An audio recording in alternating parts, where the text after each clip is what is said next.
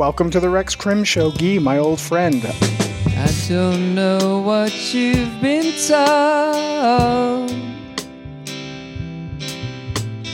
I don't get out much these days. I want to hit off the top. Why don't we reminisce for a second about Robot Kings?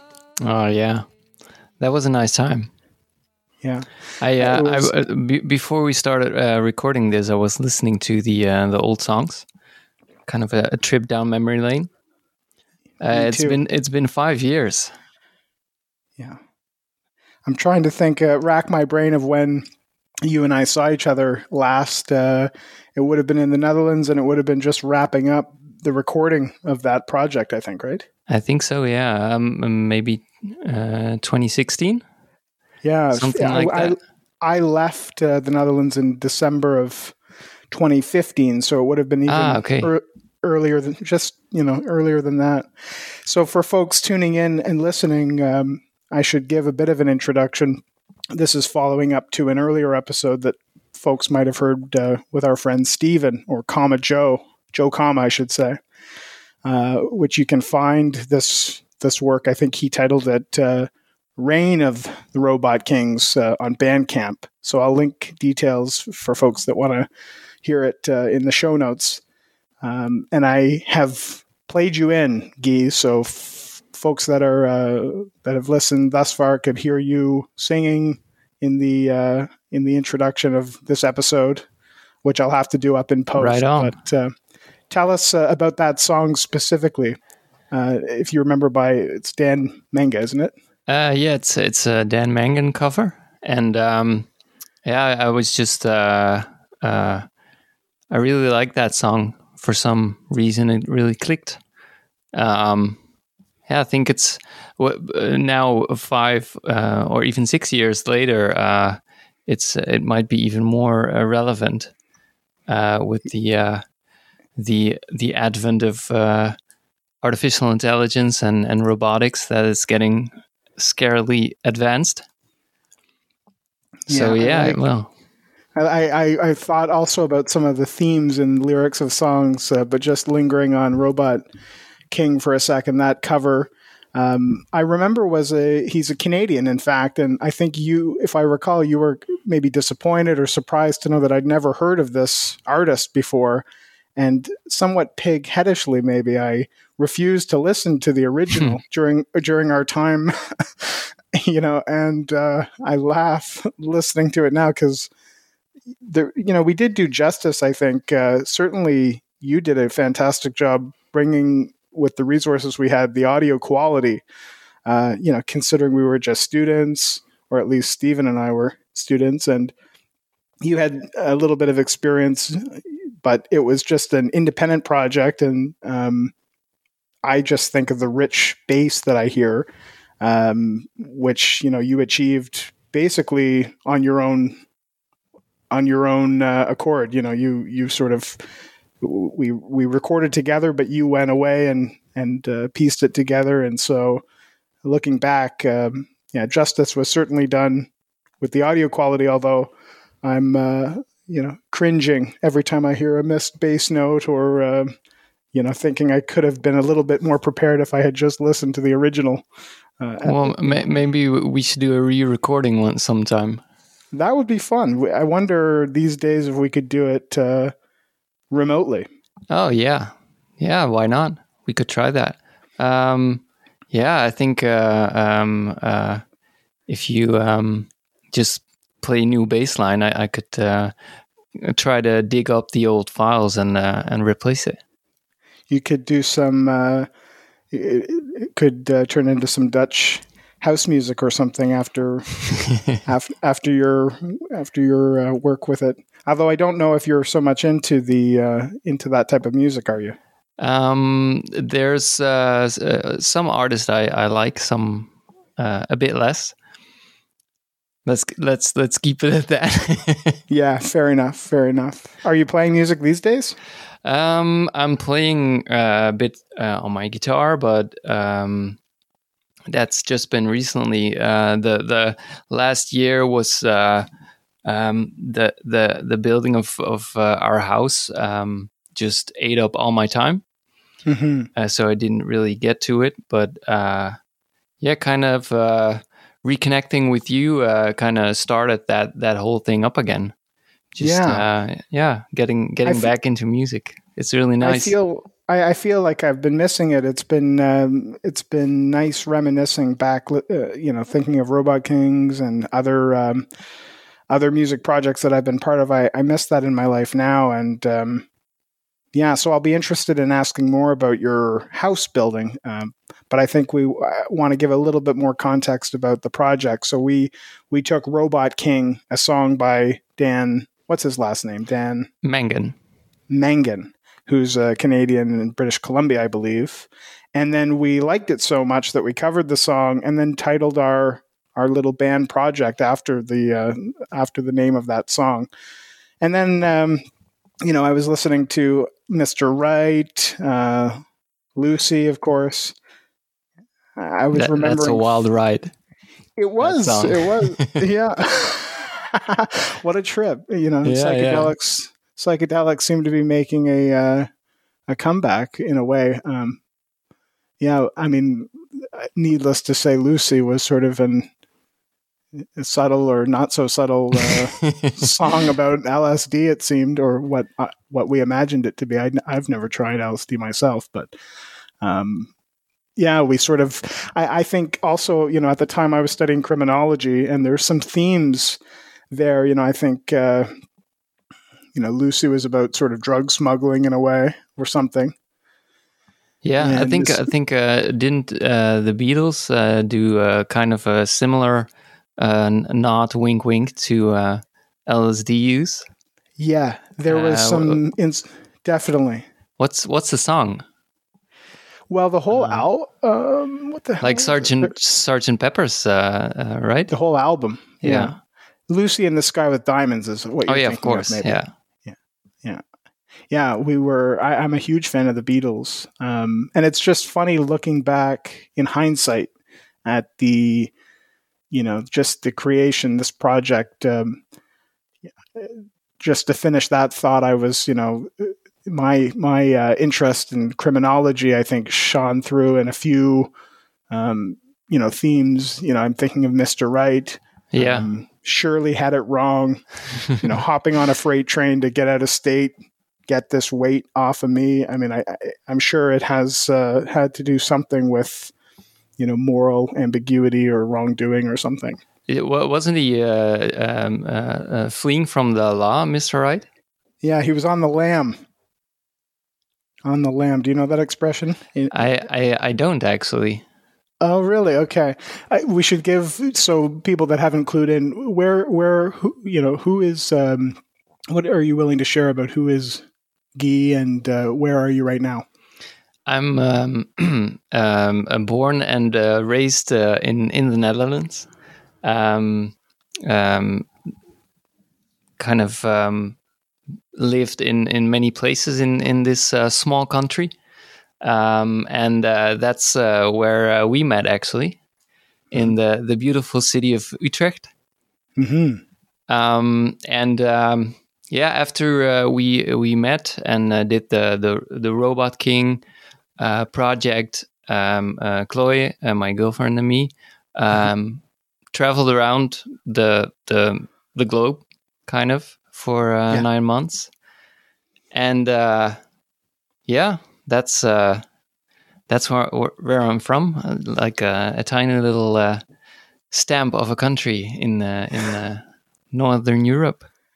But with a gigantic worldview, all of the Dutch folks that I have encountered thus far have sort of, there's a history of colonization, I think. But quite, yes. We're kind of getting to grips with that only recently. I think the Black Lives Matter protest movement kind of also resonated in the Netherlands, and there was a kind of a discussion going on already about the Zwarte Piet persona in one of our children's holidays, I guess is what you call it. Yeah. Well, Christmas, essentially, Zwarte Piet is a helper of Sinterklaas. Am I mistaken? That's correct. Yeah, yeah. But it's kind of weird because Christmas is also celebrated in the Netherlands, and then the 5th of December is the birthday of Sinterklaas, and then he comes and gives presents as well. So there's 2 rounds of presents in December for the Dutchies. Yeah, it was funny because as the folklore goes, I believe Sinterklaas arrives with Zwarte Piet from Spain. Is that right? Yeah. He takes the boat, and then there's in November there's a big parade where the boat of Sinterklaas comes into the country. But I think the real Sinterklaas, because it is kind of a historical figure, comes from Turkey, I believe. Right. I remember the detail of Spain because I had come to the Netherlands, having lived previously in Spain, and so that was a detail that I remembered. But there was a rich sort of debate and a curious philosophical understanding of Zwarte Piet, at least from an international perspective, with some of my fellow students, and we observed. I would love to hear your take on it, actually.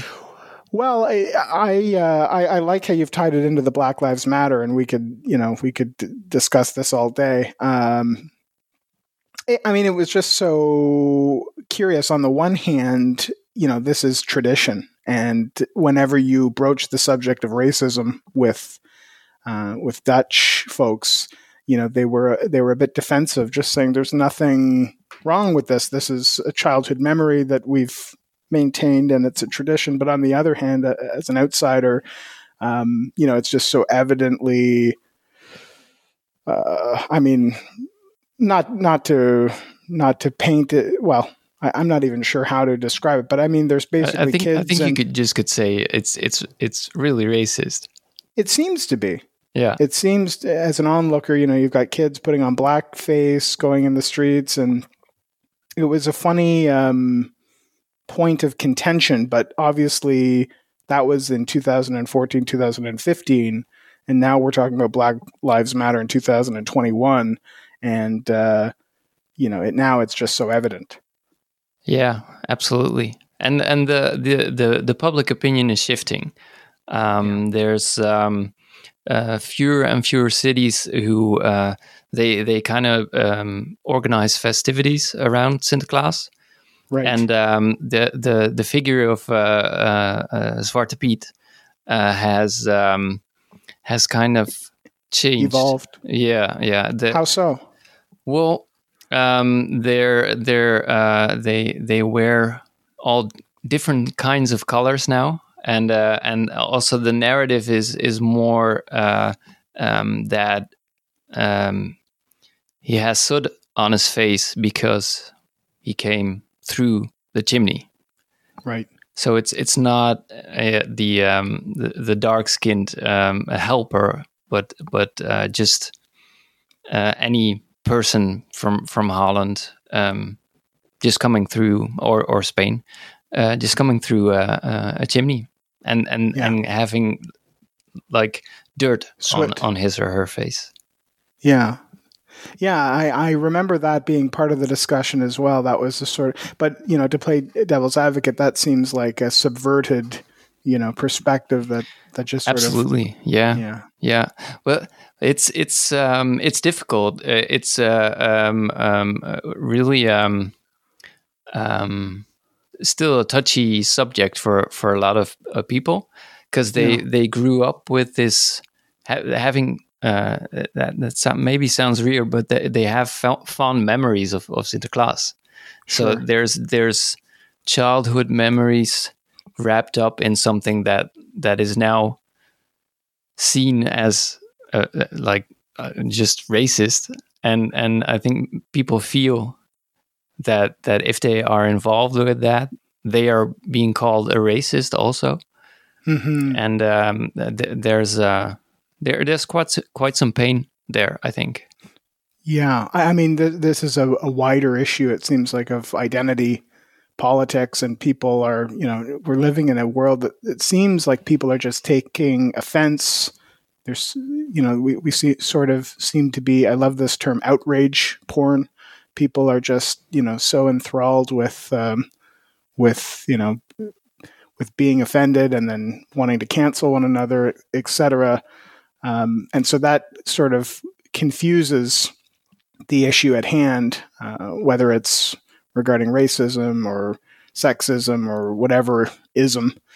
Yeah, it's a curious time to be alive, and I also acknowledge the sort of here's a couple of white guys talking about this issue on a Saturday. I mean, but I also think it's important to have these meaningful discussions, and that's what that's what the Rex Krim show was born out of, is contending with perspectives that you don't necessarily agree with.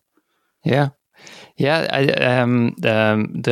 sexism thing was pointed out to me by Chloe. That the amount of movies and also just stories in books revolve around male characters, and there's Right. so little females in, especially in like the more fantasy type stories, like the Lord of the Rings and stuff like that. That's Right. just all men in a book. Yeah. And then, it's cute, but then,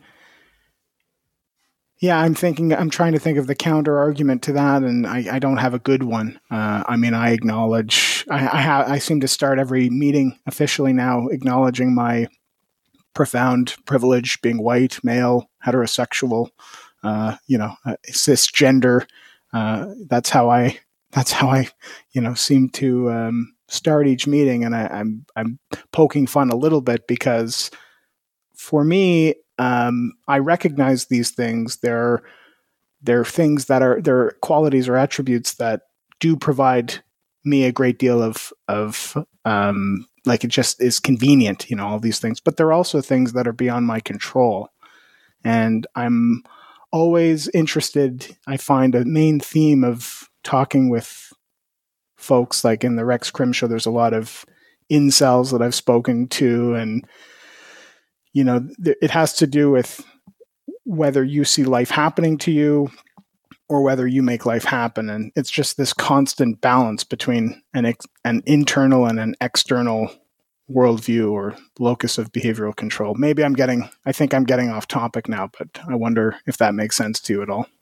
I think it kind of makes sense. It's for me, it's trying to get as many perspectives as possible, and that enriches your thinking. And I feel like in the creation of art or entertainment, some perspectives are, or at least were, being left out. And I think it's really good that the people who were left out are more vocal these days. I really applaud that. Yeah. I don't want to come across crass. I mean, without a doubt, any perspective. I mean, at the end of the day, it's about inclusivity. But in some way, I find it seems as though things become exclusive. I'll try to think of some more concrete examples. I think I know where you're getting at. Right. I think men. Here's an okay. I'm thinking of a concrete example of my time in the Netherlands, for example. Speaking of racism, tying it back in. I found the Dutch to be like just extremely hospitable, welcoming, and just this underlying theme of tolerance was a message that I took from my time in the Netherlands. You're a small country, you're an industrious culture, having built a whole country that exists below the waterline. But in terms of racism, there was, for me, not an explicit racism that like we see in, say, the U.S., but an implicit desire to maintain that sort of culture or that small society. So, being an expat, I would maybe try to assimilate. I would pick up a few phrases. I would say at the bar, ik spreek een klein beetje Nederlands, clumsily trying to fit in. And, it became apparent to me that it's very difficult to qualify as being truly Dutch.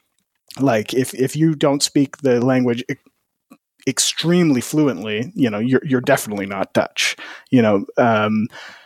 or dating, for example, maybe I'm wrong though. This is a biased perspective. And so I'm interested in your take also. What is your view? And, follow this line of thought for me. Do you see this idea of wanting to preserve the culture or rather embrace? I mean, I don't think it makes sense for your small country to embrace everybody in the world. And I remember there was a real discussion in my studies in criminology about Moroccans, for example, and, the under and overclass. Am I out in left field again? Or maybe this is some tangential thinking on my part? No, I don't think so. There's, I think especially in the more metropolitan area, so that where there's kind of a ring of cities made up of Amsterdam and Rotterdam, Utrecht and The Hague, and I think people there are maybe also because it's so densely populated, more open to all people from anywhere, because I feel like especially Amsterdam is a more how do you say that, a kind of a more globalized piece of the Netherlands, right? But if you go more to the countryside, people have strong roots there, families that have lived there for generations, and they might be less welcoming to expats, for example. They're especially, I think maybe now that's kind of exasperated by a lot of foreign investors buying up property in the Netherlands, because it has such a high rating with the credit agencies. So property in the Netherlands is the prices are exploding almost everywhere, which gets people grumbling a bit about all these foreigners going into the country. Yeah. Well, but this is not unique to the Netherlands, it seems. Everywhere I look, this is a conversation happening in the US and in Canada as well, where I'm speaking to you from. This sort of ties in, back to my point earlier of, inclusivity versus exclusive societies. There seems to be, certainly since the pandemic, this real push towards nationalism. And, if you're not from here, then get the hell out, sort of thing. Which is, it's a curious time, to see. And I also look back to history and wonder to what degree history is sort of repeating itself. It feels like things are amping up in a sometimes scary way. But I wanted to ask you this, do you see, another phrase. I mean, so English is your second language, or how many languages are you speaking, Guy? Three, I think. Sure. Dutch, English, and German. Right. I speak a little bit of French, but yeah, I wouldn't qualify that as speaking the language. Well, on the contrary, I mean, here I speak one language very well, and this is sort of an American centric sort of view. I never realized until traveling abroad how, again, privileged I am to sort of grow up speaking the language, the one language that seems to be favored. I didn't realize that until I taught English abroad and traveled a little bit.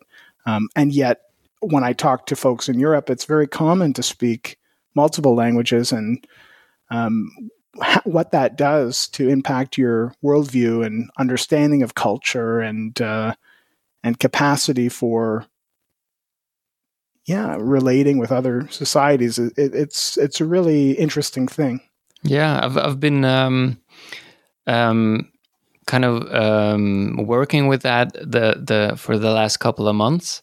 I have put quite some time in studying English.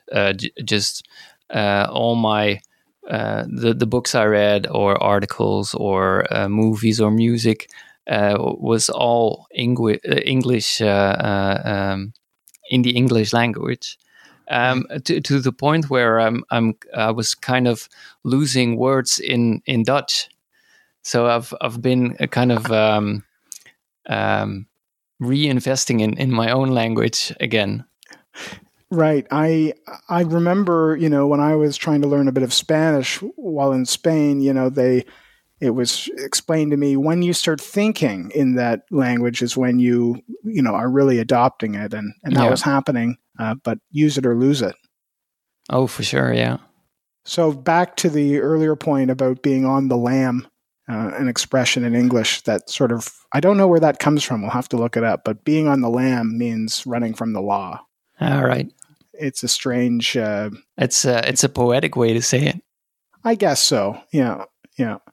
But then another phrase that maybe you have or haven't heard of, and tying into this, I didn't expect us to go so philosophical so quickly, but I think of prior generations that would have said the world is going to hell in a handbasket. Oh yeah, that's a phrase you might have heard before. Yeah. I think. Do you know the podcaster Dan Carlin? I've heard that name, and I want no relation to George Carlin, the comedian. I don't think so. No, he has a history podcast, and he used that. He's kind of fond of that phrase. Yeah, I'm going to link Dan Carlin in the show notes for this episode, so folks can check it out. And I'll be sure. I especially recommend the First World War series. Okay. It was really quite an eye opener for me, because we don't here in the Netherlands, we don't really get First World War history lesson. The Second World War is much bigger, because Holland was involved in the second one, and they stayed neutral in the first. So for me, I learned a lot how our societies are built in the modern world. Hearing about the changes that happened in the First World War. Mm-hmm. Yeah, I guess being so close to Germany, a survival strategy of the Dutch were to. Well, it's a funny thing to see now as in the 21st century. You see kind of this. You could call it a survival mechanism, or maybe being a bit opportunistic. How so? Well, the Netherlands were heavily involved in the First World War, just selling, I think was cocaine to Allied and German Austrian-Hungary troops. This is the First or Second World War? This is the first. Right. No, no, wait. It was opium in the First World War, and then cocaine in the Second World War. Right. So our nation is great on coining dubious things. Indeed, industrious and resilient and resourceful in making the best out of a situation. I just want to linger for a second more on this idea of the world going to hell in a handbasket. Do you think it's true? Do you think that things are better off or worse off these days? I mean, I have to reflect that my grandmother, born in the 1930s, grew up with this phrase and would have said the world was going to hell in a handbasket then. But comparatively now, I mean, arguably the quality of life is significantly improved. I would think so. Yes. Yeah. I mean, with electricity, I think it's running water. What was that? Sorry, I'm just thinking electricity, running water. Just the again globalization, the ability to buy foods around the world. I'm just thinking of all the benefits, but I interrupted your train of thought. No, I think you're absolutely right. If I would have to pick a time to be alive, I guess that this would be it. But yeah, I think people thinking that the world is gonna end or is going to the shitters is something all generations have said. I would think there's some big challenges. We kind of, well, not maybe us, but we as humanity has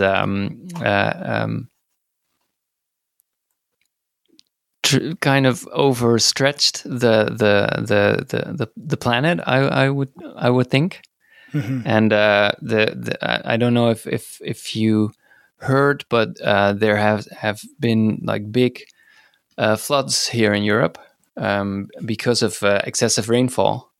Mm-hmm.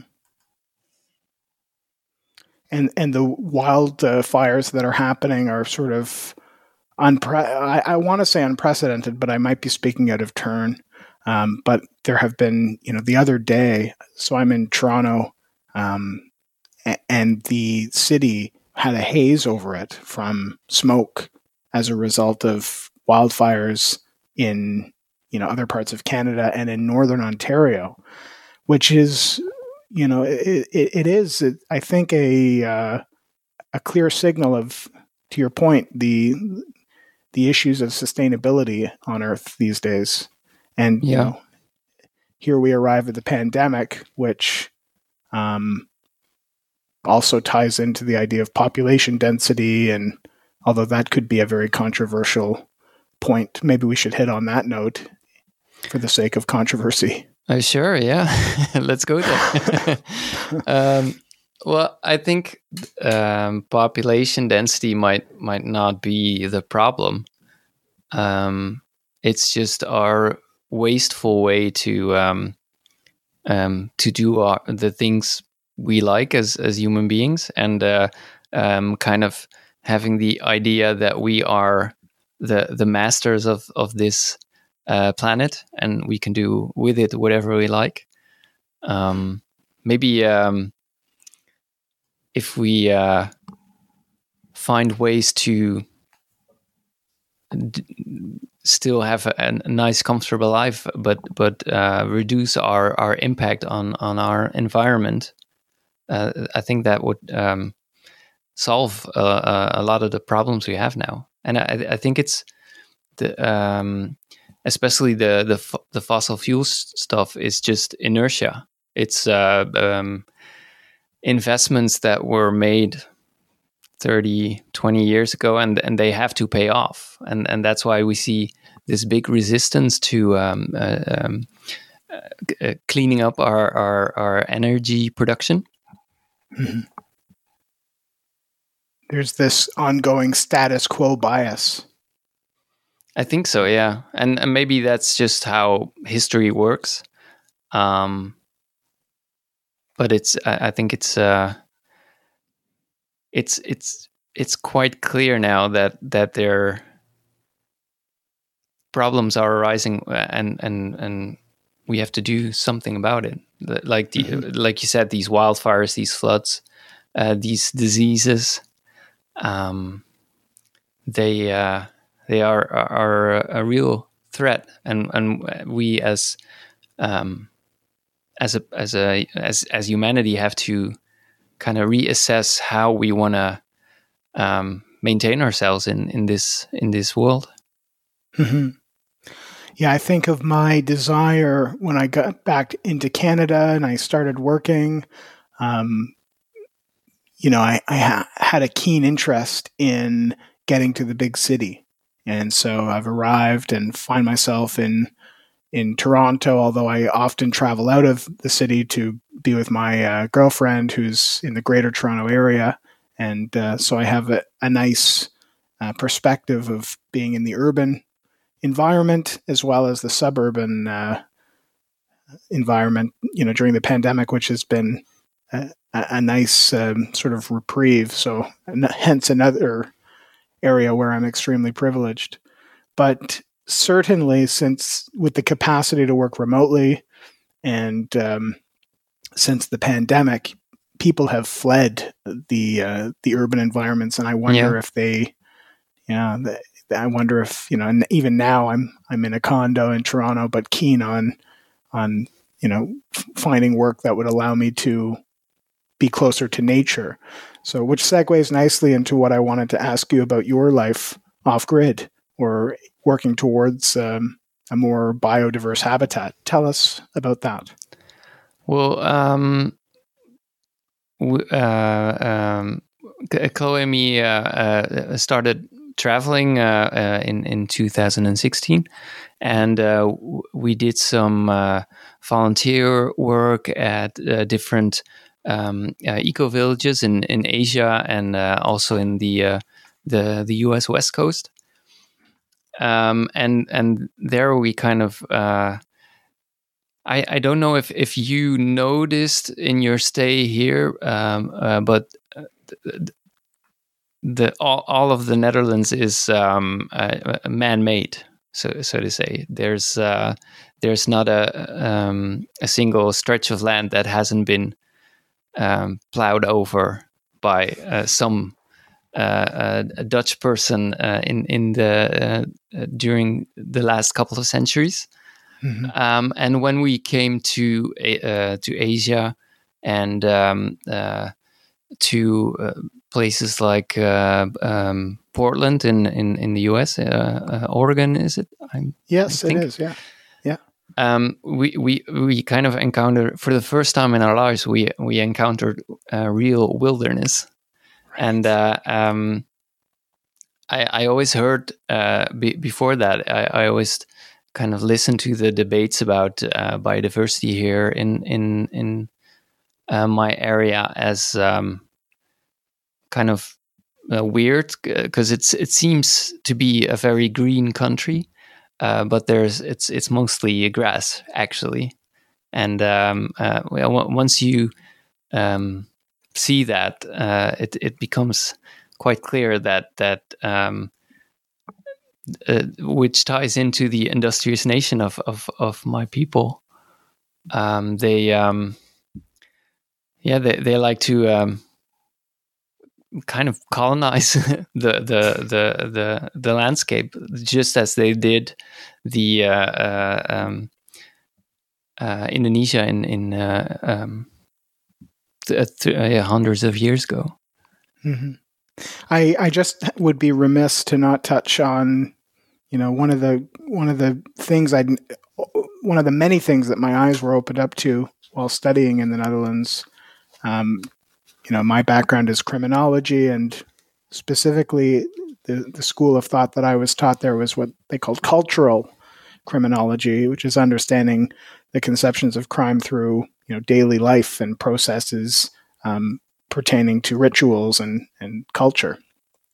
And a branch of that, which I'd never heard of before, was green criminology. And this, idea of high crime and state crime and environmental crimes, something that I had never thought of. And maybe listeners now are sort of having their eyes opened up to this concept. We think all too often of it, of crime being, an individual, a person making one wrong action, but actually collectively, some could say there are crimes ongoing with fossil fuels and really offensive conduct against Mother Nature, so to speak. There is, something to be said about this idea of going green, and there seems to be an appetite these days and momentum towards the life that you're living now, sort of off grid. So, carry on about your time traveling and your experience. I take this for granted, being, Canadian. I remember a Dutch roommate I had upstairs who was into bushcraft. Oh yeah. And when he learned I was Canadian, he was so delighted to learn everything I knew about wilderness. And here I am showing my true colors, perhaps shamefully, wanting to be in the big city of Toronto, the metropolis of our country, which is kind of backwards. But maybe now I'm getting aligned and wanting to get into wilderness. I'm not sure if that's backwards. I mean, cities are really vibrant places as well. I wouldn't say that one thing is better than the other.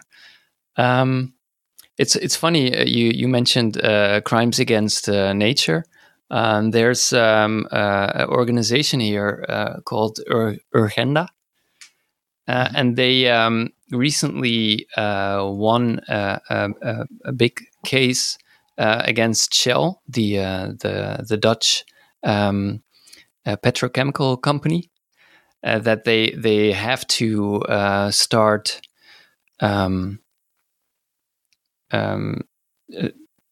they have to turn down their CO2 output.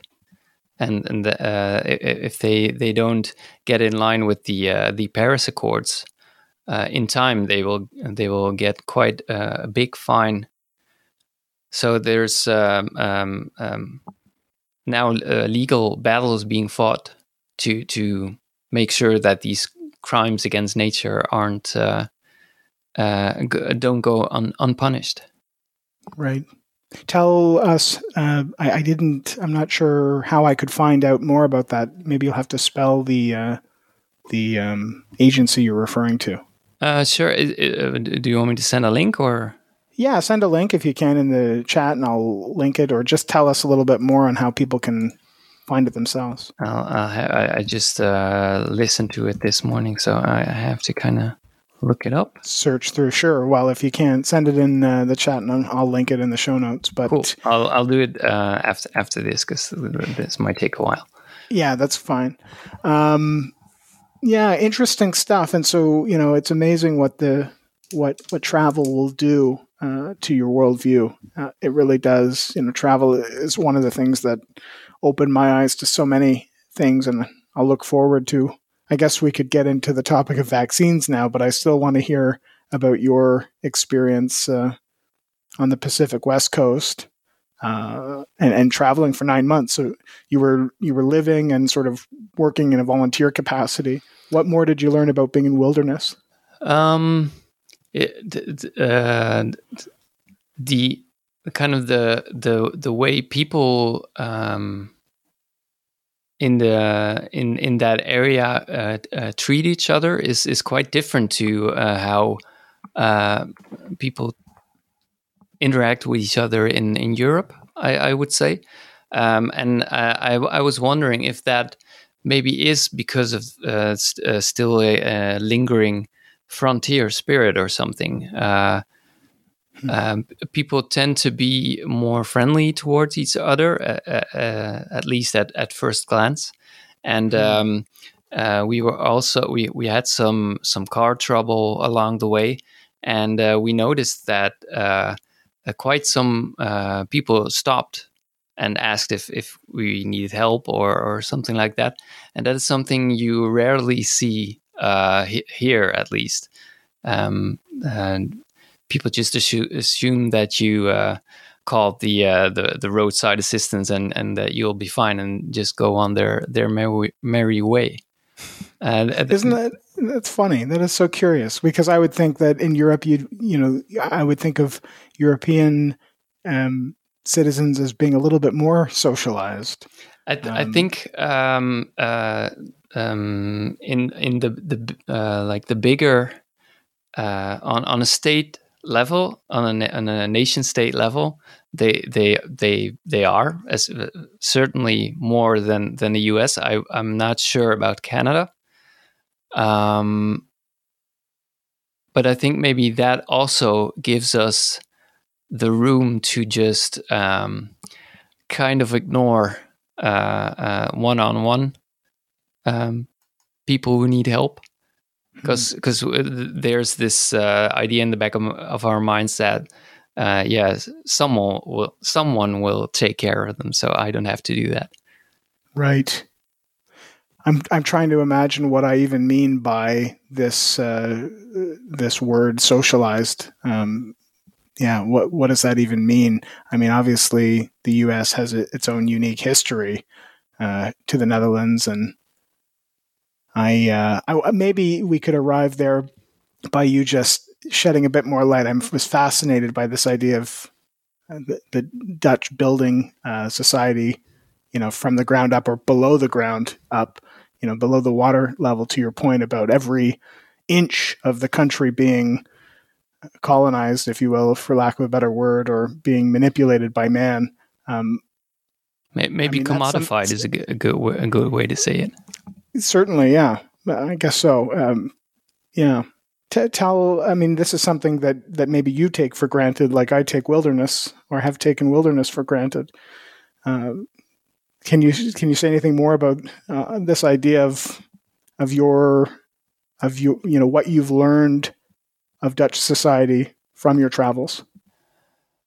We that's a good one. I think it is kind of in the Dutch spirit to try to make things go our way.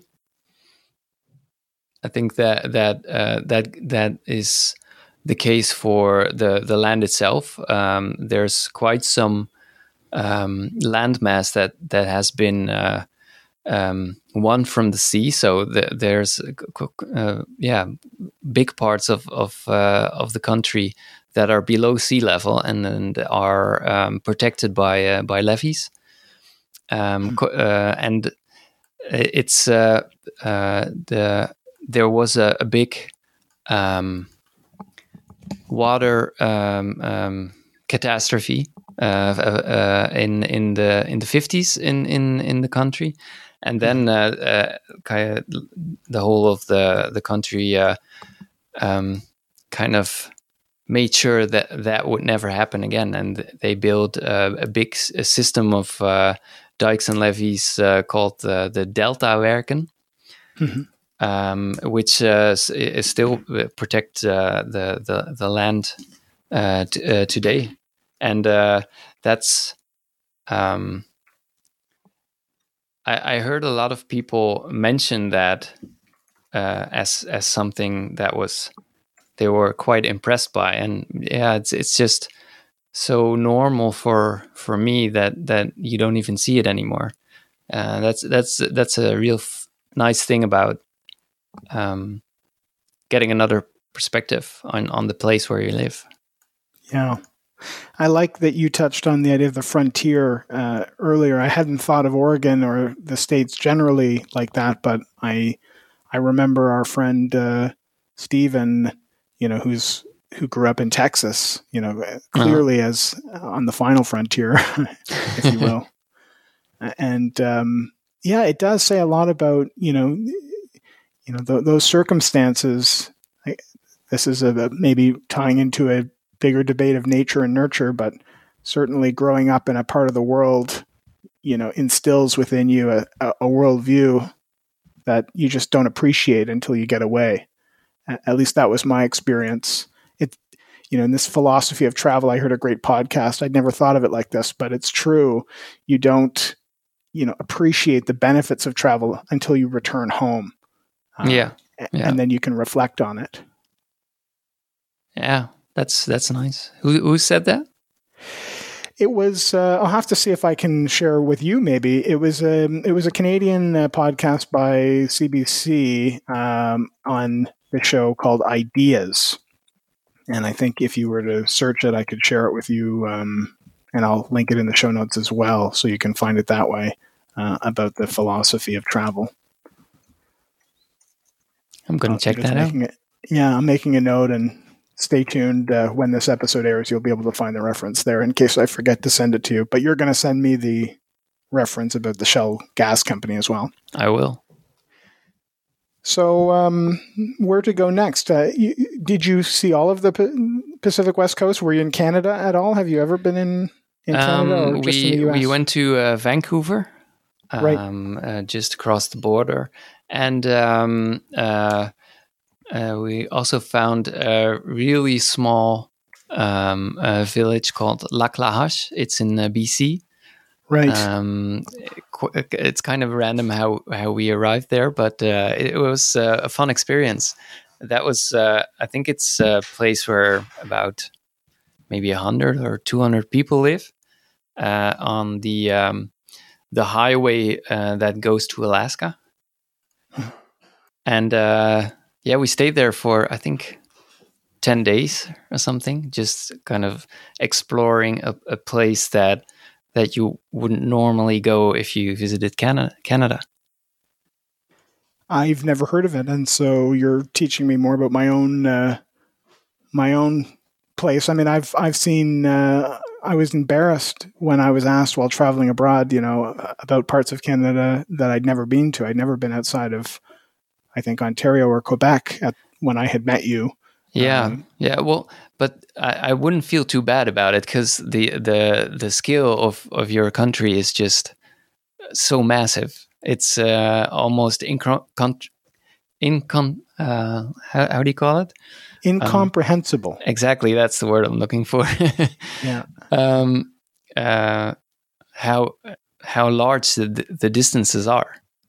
I remember saying to people that while we were driving in Canada, that I would never complain anymore about an hour's drive here in Holland, because that's considered quite far. And there, you go to a restaurant. More than an hour. More, yeah, probably. Yeah. Yeah, it is amazing. My girlfriend and I are.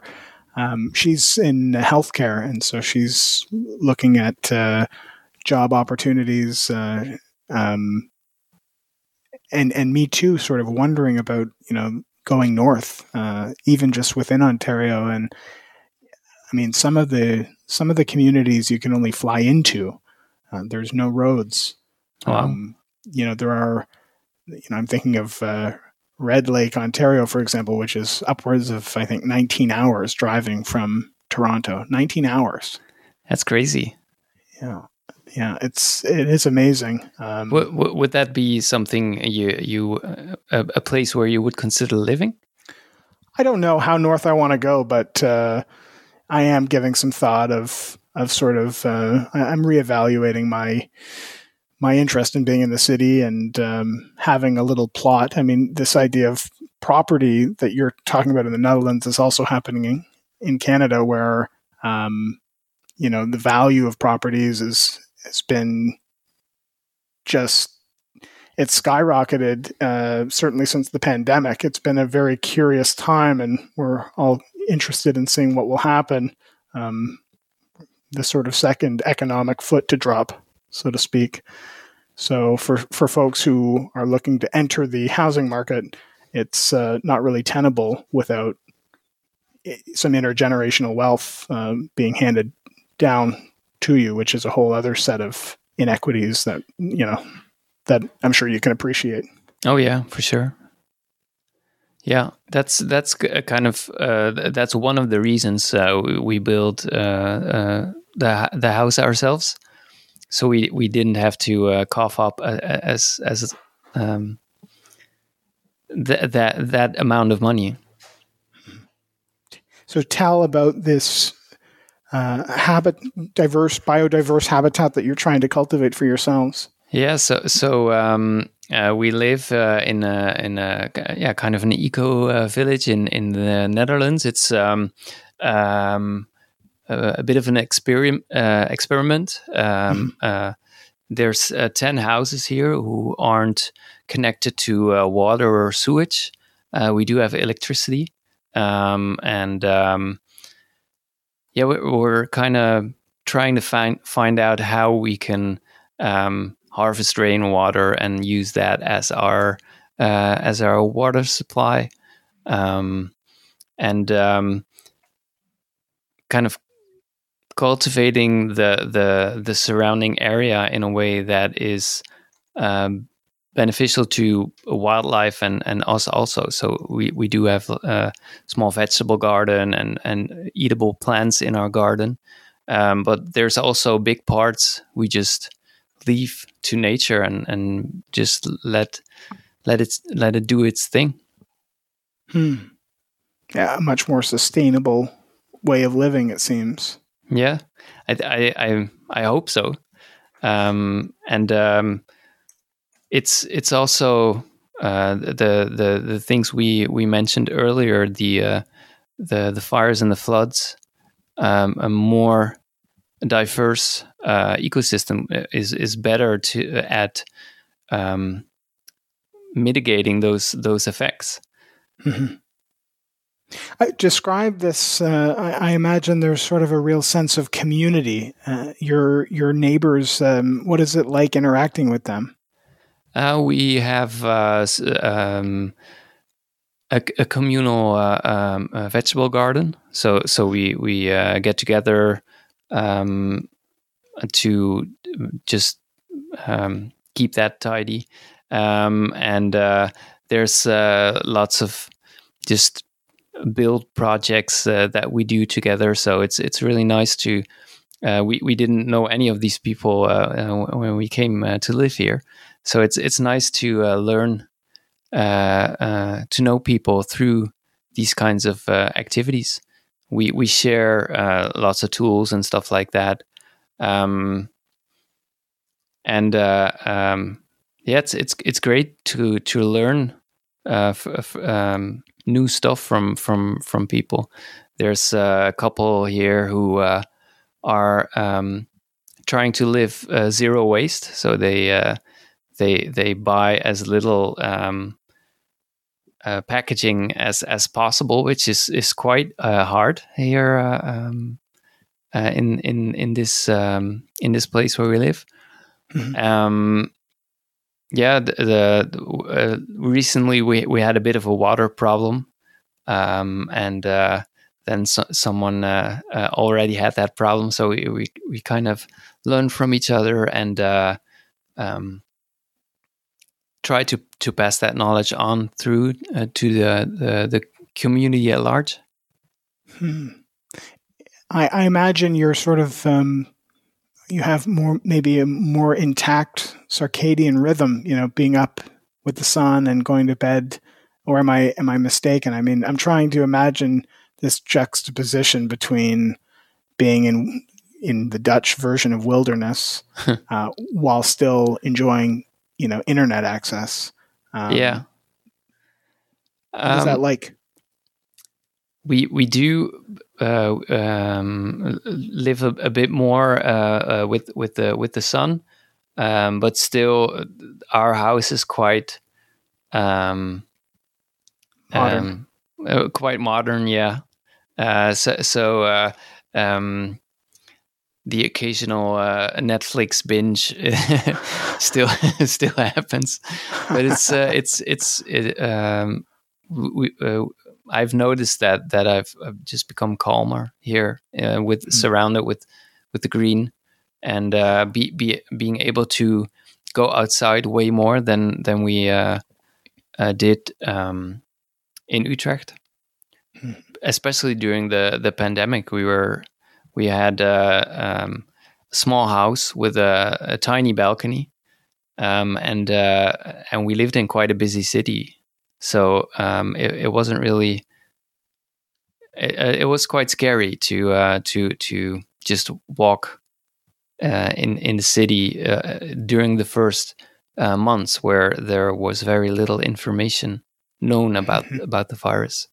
So just be clear on how long you've been in this biodiverse habitat. Is this only in recent months? Yes, in March we moved here, so it's still the land is there's a lot of weeds growing now, and we kind of let it just run its course and see what pops up. And we hope to kind of build it out so that we have more fruit trees and stuff like that on the land, so we can have shade and also eat from it. And kind of want to try to build a garden that feeds us as well. Mm-hmm. Yeah, it's admirable. I mean, this is, for me, this idea of having a garden in my small condo in the city, I finally arrived. I wanted to be an urbanite so bad, and then the pandemic hits, and I realized the value of being able to go outside and to be in wilderness, and to have the capacity to grow vegetables. For me, it's limited to houseplants, and I have a plethora of houseplants that keeps the outside is coming in at your place. It is, but I'm keen on getting to know more, about nature and getting. Yeah, so I think maybe when we check in again in another 6 years, I'll maybe have taken the plunge and taken a page out of your book. Maybe I'll be somewhere that offers a little bit more sense of well-being from wilderness. That would be great. I would be very curious to hear from you and what you're up to in the north. Well, we shall see. We will. I think we've still got things to cover yet, so we're not done yet. But we'll promise to keep in touch more regularly than before. One of the things that I don't miss, one of the things that has allowed me to feel more well in this, not just since the pandemic, but with this age of information, was foregoing many of my social media accounts. Is that something that you dabble with? Are you on things like Facebook and? I've deleted most of them. I saw that I still have an Instagram account, but I don't use any of that anymore. And it's that's really a soothing experience, I would say. I also have turned off all notifications on my phone, stuff like that. Just trying to use the power of my cell phone, but not be lived by it, so to speak. Yeah. To use it and not let it use you. Yeah, exactly.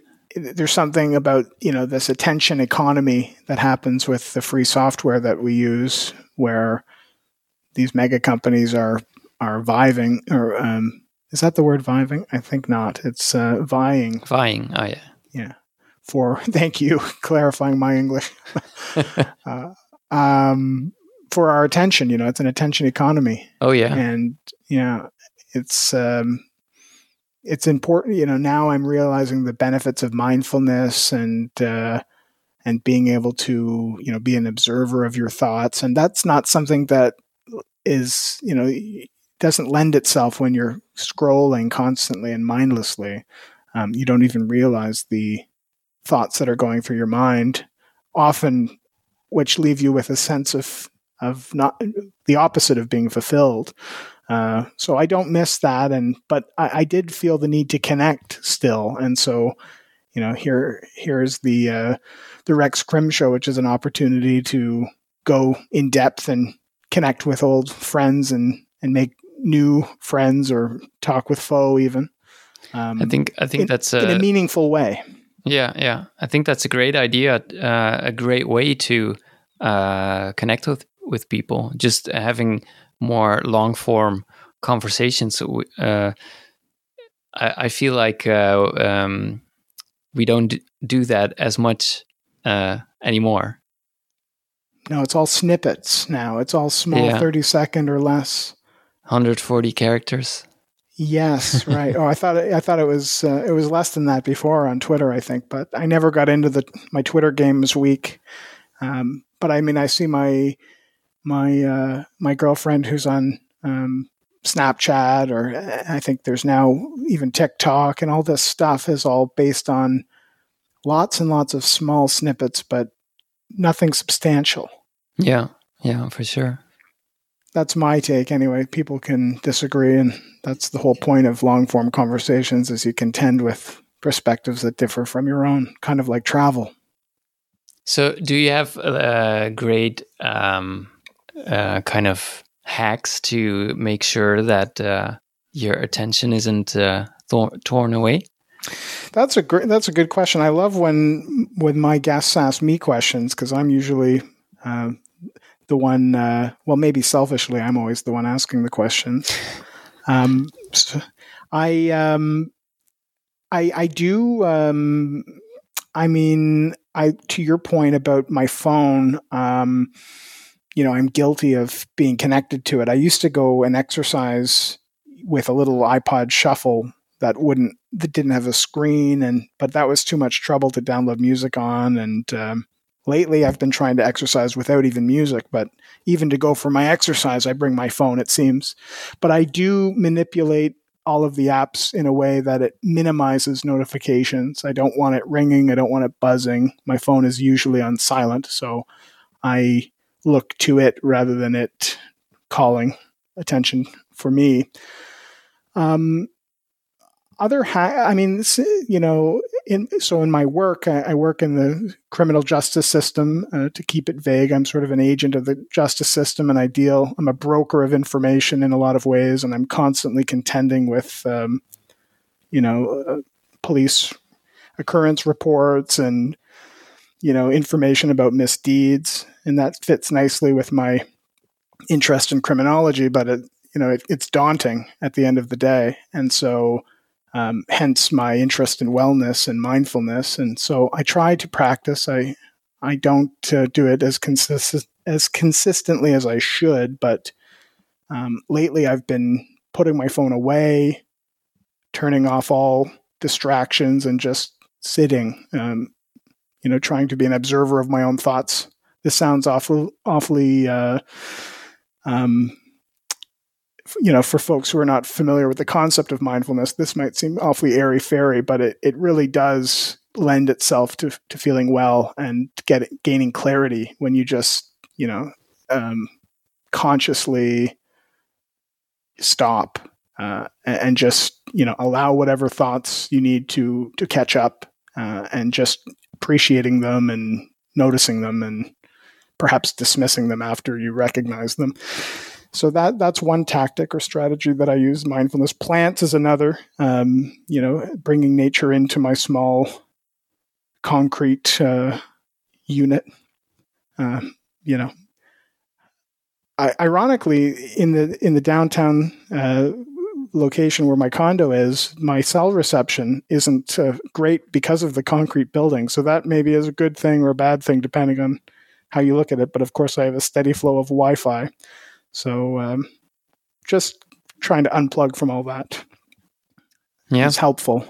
Although I think that comes naturally for you when you're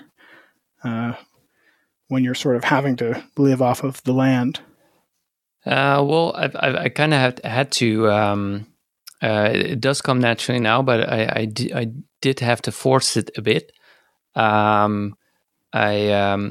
don't have any Wi-Fi here, so everything we do is on a hotspot on our cell phones. And I told you I had like a limited amount of gigabytes each month. Right, and we've eaten them all up in this conversation thus far. Or no, well, it's a great investment, I would say. Sure, thank you. I'm honored that you'll spend your allotment with me. Oh yeah, I'm having a good time. So where was I? Oh yeah, I could have gone for an unlimited plan, but I intentionally chose to dial it down a bit, and so I only use internet when I really feel like it adds value to my life, I guess.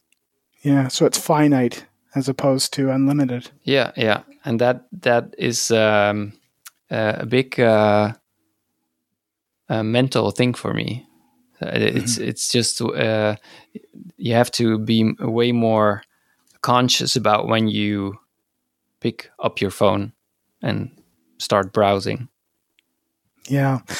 Yeah, I think, again, back to my time in the Netherlands, I remember the size, the portion of een biertje, for example, a small beer, isn't the size of an English pint, and the daily life, commuting to work even in the city of Utrecht was always on a bicycle or on your feet. Describe your experience of supersized portions in the U.S. Well, we always try to find healthy food, which was quite a challenge in the U.S. I have to say. But especially when we were driving on the highways, the size of the cars really surprised us. When we arrived in Los Angeles with two friends from Utrecht, they joined us there, and we had a rental car, which is just like a 4-person sedan, which is a medium car in here in Europe, but the person at the counter was amazed that we had such a small car for the 4 of us. Right. And when we saw like the kind of like the battleships sailing past us on the highway, we kind of we knew why the car person was so amazed, surprised. Yeah, surprised. Yeah. It's my girlfriend and I often joke about the dually. You might have observed this in a pickup truck where it doesn't have just 2 regular back wheels, but it has 4. Oh yeah. Back wheels. The dually. They must carry some heavy loads. I guess so, or are compensating for something. Right? Maybe. I don't know. It's so curious. Even we find when we were in the States, I haven't been there since the pandemic, and now the borders haven't still open to allow Canadians in, although the opposite is true. I think Canadian borders have now opened to allow U.S. residents to visit under certain conditions. But we remark on the habits of food, especially just the portion size, and that's an interesting thing of travel. I mean, even in Canada we have large sizes, but when you go to the U.S., it's next level. And of course, the people and clothes are bigger. Being a big fellow myself, I always liked the variety of buying clothes in the U.S. because you could always get far bigger sizes. Yeah, why is that, you think? Why is everything bigger in the U.S.? Well, I think you touched on it with this idea of, what did you say earlier? The frontier thing? No, it was about, you were talking about not consumerism, commodifying, exactly. I think it has to do with this sort of, this idea of capitalism and just more is better. Yeah. which is maybe changing now. I mean, the theme of our discussion seems to be around sustainability, and maybe that's a new way forward. But of the industrial era, capitalism certainly has reigned, and I think that it's a byproduct of capitalism and consumerism. Yeah. That makes the most sense. In its purest form in the United States. Yeah, literally and figuratively. Yeah.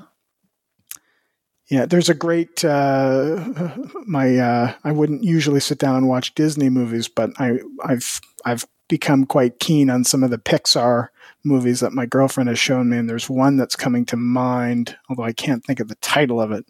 Oh shit! Oh, I think it was Wall-E. Oh yeah, about the robot, back to tying in nicely with robot with the robot kings. But this it's all coming together. It's all coming together in post. We'll definitely tie it together somehow. But if you've seen that movie, or folks listening that are familiar, it very eloquently and succinctly shows this sort of dystopian future that seems to arrive from consumerism and capitalism. It was very well done. Pixar seems to know how to do it. Yeah, I really liked the movie. Oh, you've seen it too. Good. I have. It's been quite a while. Yeah. A couple of years, but I remember really liking the way how they explored that kind of consumerism gone wild. They sort of poked fun at it, and it does leave you, wanting to think a little bit more critically of your daily habits. Tell now, or without much of a segue at all, I also have a note here to want to ask about your experience with Dungeons and Dragons. Yeah. Tell us a little bit more about I think that's role playing, or you've got some ongoing creative projects about this. What is Dungeons and Dragons? It's a role-playing game, and it usually revolves around a group of people and a game master who sit together and create this fantastical world. And it kind of spoke to me because of how you can structure a story using it. So when we were making music, a big thing for me always was trying to tell a story in songs, and I kind of hit a wall with that, getting just making stuff that resonates with people, or more like something meaningful resonating with people, and I found that putting it in the form of a game is a really fun and a creative way to explore certain subjects. Yeah, I'm thinking of this notion of gamification, which is something that I've learned a very little bit about in my, in reading about technology and social media, and the way that people are rewarded with. Well, I mean, this is branching further from Dungeons and Dragons specifically, but just when people are having fun and it sort of seems like a game, their adherence to the rules. It's not about compliance as much as it's about adherence. So you have to make it fun. And so, are you writing music? Help me understand what it is that you're. There's also another project that you're working on about storybooks, or how does that tie in with D&D? So I'm working on a story arc that is kind of it looks at how Okay, let me structure this a bit. So, what we were talking earlier about the way that we view ourselves as masters of the earth. I'm kind of um, exploring how that idea came to be, and if there are maybe other ways to position ourselves in this ecosystem. And I stumbled upon an interesting concept when I was reading a bit about the Japanese um, cartoon Spirited Away. I don't know if you've heard of it. No, I'm not familiar with that. It's a coming of age story of a little girl who, on accident, stumbles into a world that is inhabited by all kinds of spirits, and the kind of the iconography of that is borrowed from the Shinto belief, Right. which in my limited understanding of it, kind of says that everything has a certain spirit inside of it. So if it's a river or a rock or even an idea, I think a concept, They all have energy. exactly, and they kind of grow stronger when it has worshippers. So the spirit of a river will be healthier if lots of people pay heed to it. And Right. and that's I think that's a very interesting way to look at the world around us. I think I'm not sure about you, but I was raised as a Christian, and I think the belief that we are like there's God, and then there's people, and then you have the rest of the animal kingdom and plants and stuff like that. And that view is so embedded into our culture that we have trouble not seeing it that way. And I think It's there's a it's a egocentric or it's a myopic way of looking at at our experience on Earth. I agree.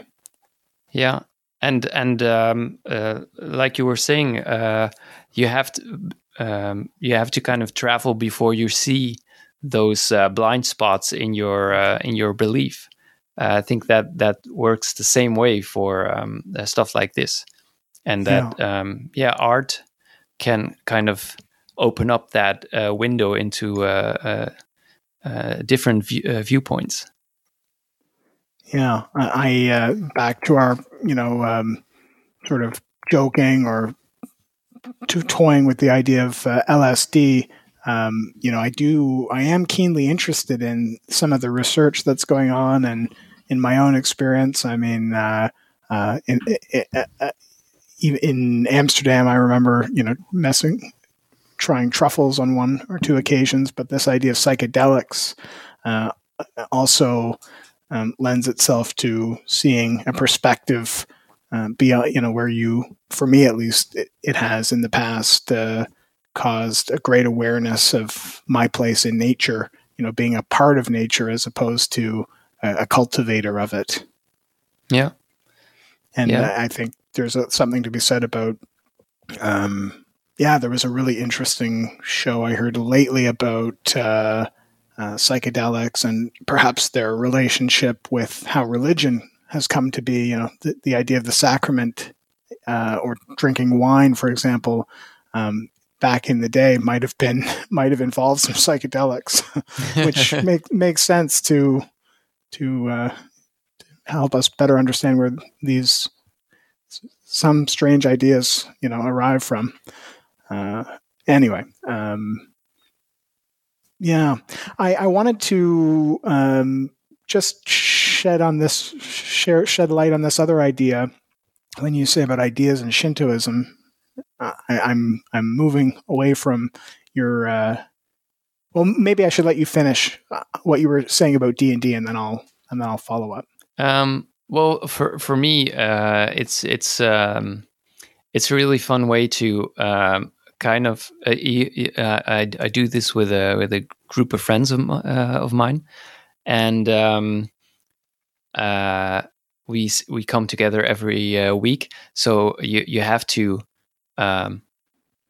cook up a story every week, and that's a really nice. Do you call it a stick behind the door, or a foot in the door? Right. Yes. So that you have to keep working on it. And I noticed that with songwriting, I was kind of not doing it anymore because there wasn't anything kind of forcing me to do it. So are your stories being made in musical form then? When it's your turn to share a story that week, are you doing it in song form? I'm working on that, but it's Right. I had that idea, but it's quite more difficult than I originally thought it to be. So I'm kind of I noticed that my musical knowledge is still too limited to get to that point. So I'm kind of taking courses in just music notation and how to structure melodies and stuff like that. So it's a work in progress. Working on it, yeah. Yeah. I like what you'd said about Shintoism, and I just thought it was worth mentioning. And I think I've said this in other episodes on the Rex Krim Show, but I heard this idea and I love it. This concept of ideas in themselves, ideas being an energy, if you will. And if I'm honest, I think I heard it on the Joe Rogan podcast, which is some might say is too mainstream or too right wing. I don't know, but I did like the idea anyway about how ideas perhaps are not conceived by humans. Perhaps it's not the person that comes up with the idea, but perhaps ideas are, entities in themselves that float through the universe, and ideas work by finding hosts, humans that are open to them. That's interesting. I thought it was so fascinating. Rather than thinking of great people who come up with ideas, perhaps it's fantastic ideas that find people. Yeah. I remember the singer-songwriter Bob Dylan talking about writing like a Rolling Stone. Yes. And he says, we don't know if that's true, of course, but that it came to him in 15 minutes or something, and that he just kind of his body was just the conduit for the song. Yeah, I've heard that before in other artists, and if it's true that ideas are just floating and waiting to be to find the right person or network of people to become, manifested into some form of reality, then what does that mean? How does that mean I should conduct myself? Certainly travel is a way of trying to find more ideas, like a dream catcher. You're trying to absorb as many opportunities as you can to find these great ideas that are out there in the ether. Yeah. I thought that was, that was a moment of realization for me, and I like to subscribe to that belief, and I think it lends itself also nicely to this podcasting world where I'm connecting with people that I maybe don't necessarily agree with, to just contend with the ideas that they might have that are different from my own. Yeah, kind of tuning your antenna to what's out there. So long as I can't travel, that's one way. This is another way of being able to cross borders. Doing this podcasting thing. So yeah. So I'm curious. I'm kind of struggling with this myself. I'm sure the discussion also has come up in your country about flying and the pressures on the environment because of that. And I feel quite conflicted about. I do want to visit faraway places because I think it's a very enriching experience. But yeah, am I willing to pay that price? I'm curious how you feel about that. Yeah, and you've segued so nicely into how I wanted to kind of end up in this conversation. Is where do we see our futures? I wanted to ask about the vaccine as well, so we can tie that in also, because traveling going forward, certainly international travel, is going to be met with just a high degree of scrutiny and surveillance around health, viral surveillance and that sort of thing. I'm sure you'll agree, and you're probably already seeing it in Europe. Yes, for sure. Yeah. So I think there's going to be a huge disincentive. I mean, there's going to be many people who aren't even allowed to travel. There's folks who are hesitant to obtain the vaccine and therefore won't be allowed, I think, to enter many places in the world. And, in addition to that, the economic cost of traveling on an airplane now seems to have gone up a great deal. I'm more apt to take an airplane than one of these luxury cruise ships. I've been on a few cruises in my time, and they're just, like an American mall floating in the ocean, and just the epitome of consumerism, and will surely facilitate a good time of gluttony. But yeah. I think the spaceship in Wall-E was kind of modeled as a cruise ship, wasn't it? You're right. It's just like that, and I've traveled that way, but I'd be loath to spend my travel dollars, or euros in your case, in that form going forward. I also think that industry might, very well crumble now since the pandemic. I don't know if cruising is going to be a way going forward. But to your point about air travel, there has to be a cost benefit analysis. I mean, if I was invited to Australia to give a talk, because I was some person who, like Bob Dylan, had been able to channel fantastic ideas through my art or work, obviously going there to maximize the benefit of some good for a many amount of people, because I had to be there in person, for example, that would sort of offset the economic cost of an airplane having to expend all this fuel. Yeah. But now things are able to be done so virtually. So, is it necessary that I'm there in person? And that's a thought that fills me with some. I mean, I guess I should come from a place of gratitude to think of the experiences that I have had traveling, and how lucky I am to have lived in other countries, because many of the people I talk to now have an itch to travel. But I haven't, my last trip was I arrived back in Canada in March of 2020, just as the pandemic was unfolding and borders were closing. And I had been on a last minute, all-inclusive vacation to Dominican Republic with my girlfriend and some family friends, and we had a great time, and we look back with such fondness. But to think of, the sort of waste that is, I don't think that is a good example of what I'm describing earlier in having sustainable travel for a good purpose. I mean, me going so I can have all the food and drink that I can imagine is obviously not a common good, although some could make the argument that I'm helping the economy of that state. Yeah.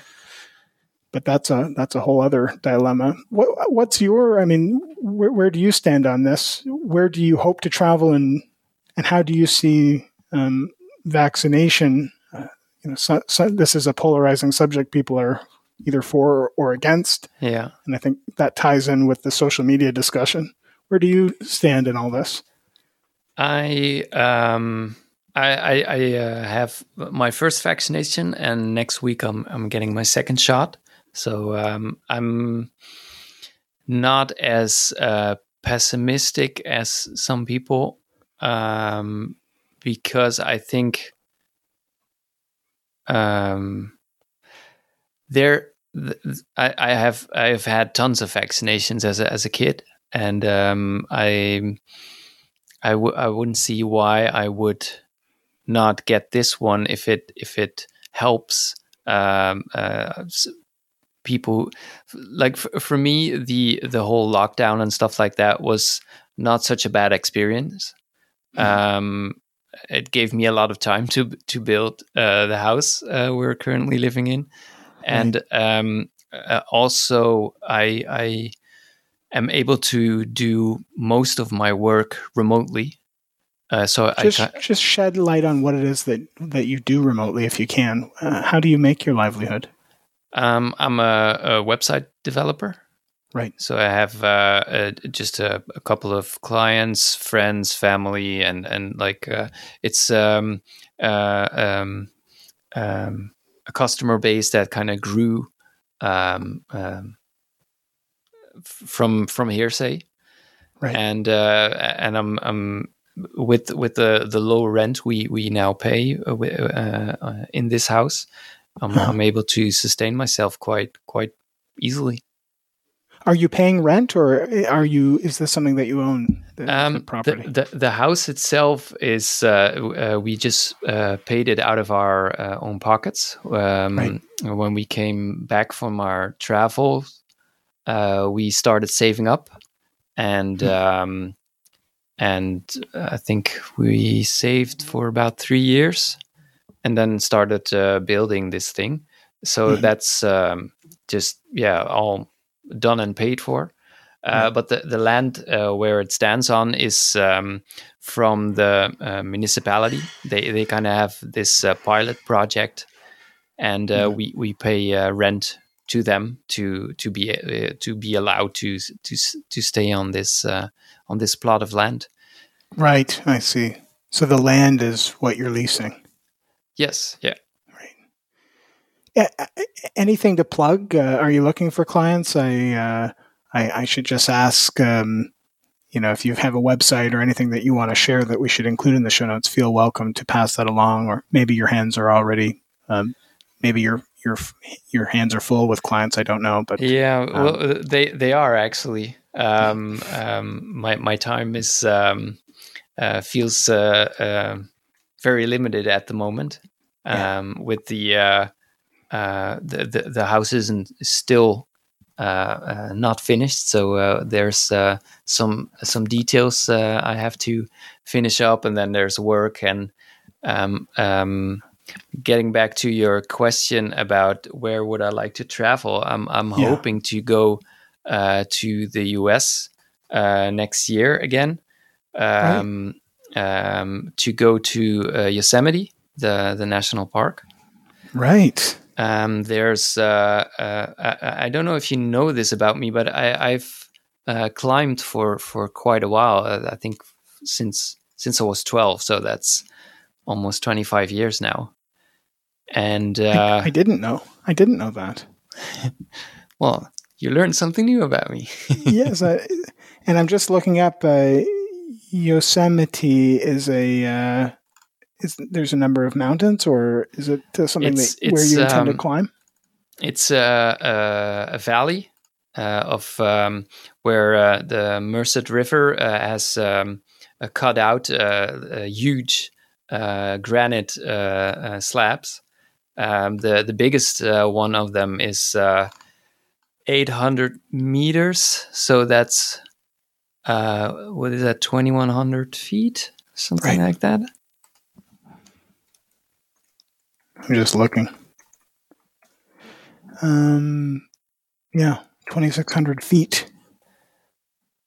And I'm hoping to go there next year to climb that. Which state does this fall in? That's California. Right. I'm thinking this could be a nice opportunity to perhaps rendezvous if you're in. Oh yeah, that would be amazing. Yeah. Well, we'll be sure to keep in touch. So that's the main travel plans that you have. And now, do you see that as justified, being able to scale, this natural phenomenon? Yeah, that's a good question. For me, I think so. But everybody has their own justification for traveling. Of course, for me, it feels like it feels almost like some sort of pilgrimage to something I've been involved with for all my life, and the kind of the ultimate expression of that lies there. So yeah, that's it's selfish, but I kind of want to make that trip come true. Yeah, it's selfish maybe, but also in the direction of self-actualizing and becoming a more complex human being. It's not like you're wanting to go for the sake of gluttony and enjoying all you can eat and drink. yeah, that's true. Well, I feel like we've arrived at some, a sense of common understanding, and this has been a great opportunity to catch up. And I wonder, before the pandemic, I was scheduled to be in Rotterdam in June of 2020, but that was canceled for a conference, and so it would have been a great opportunity to reconnect. I'd love to see this biodiverse habitat that you're cultivating. Yeah, let me know when you're in the neighborhood. Then you're more than welcome. Certainly, anywhere in the Netherlands isn't too far from another place in the Netherlands. That's totally doable, especially for you. I would think. Yeah, and likewise, I'll look forward to when you're over in my neck of the woods, so to speak. But yet I find still, it's funny how you get a calling. When I was around, what was I, like 18 or something, or maybe 20, I decided I had this calling to travel. I was sort of a late bloomer and maybe not so mature in certain ways, and just had this need to fly the coop, so to speak, and had this calling to Spain. And while I was in Spain, had this calling to the Netherlands, to where I went to grad school, and now I've been back in Canada for so many years, and now I have this sort of calling to get in touch with my own roots and maybe go up north, which it sounds like you've already been doing in your part of the world. And so it'll be nice to reconvene and reconnect, maybe in another place where neither of us have been before. Yeah, I would love to. That sounds great. In the meantime, we'll have to brainstorm some collaborative music project from a distance. Oh yeah, I'm thinking of. Are you familiar with the band Postal Service? I know a couple of songs of them, but not No, I don't know them really well. It began, the Postal Service was Ben Gibbard, I believe, who was more recently involved in Death Cab for Cutie. Yeah. But that project, the Postal Service, started with two guys sharing tapes that they would record themselves via the U.S. Postal Service. They would send it from one state to another, or from one location to another, and that's how that music project started. So here you and I are exploring a digital version of that. Yeah, let's do it. I'm not Right sure on. if the postal service would work though, but No, maybe we have to do it digitally. Definitely, it'll be online. Well, that's something to for folks who have listened in thus far to stay tuned for in future. I want to give you the last word, Guy. It's been such a pleasure hearing from you again and hearing about your life. We'll have to be sure to connect with each other more frequently than every 6 years. Yeah, let's do that. Yeah, thank you for having me on the show. I listened to a couple of your old episodes, and I was kind of amazed how the quality of your guests. So I felt like a bit of a lightweight. Hardly. No, this has been philosophical and fun at the same time. So it's been a real pleasure. Thanks so much for coming on. Thank you. They want to be loved by robots, need love too. They want to be loved by you. They want to be loved by you. They want to be loved by robots, need love too. They want to be loved by you. They want to be loved by you. They want to be loved by you. I think we do try to be the Robot King on that track. I think if we did the fire splitting and throughout the next verse, it would be perfect. Sure. I mean, I'm happy with it.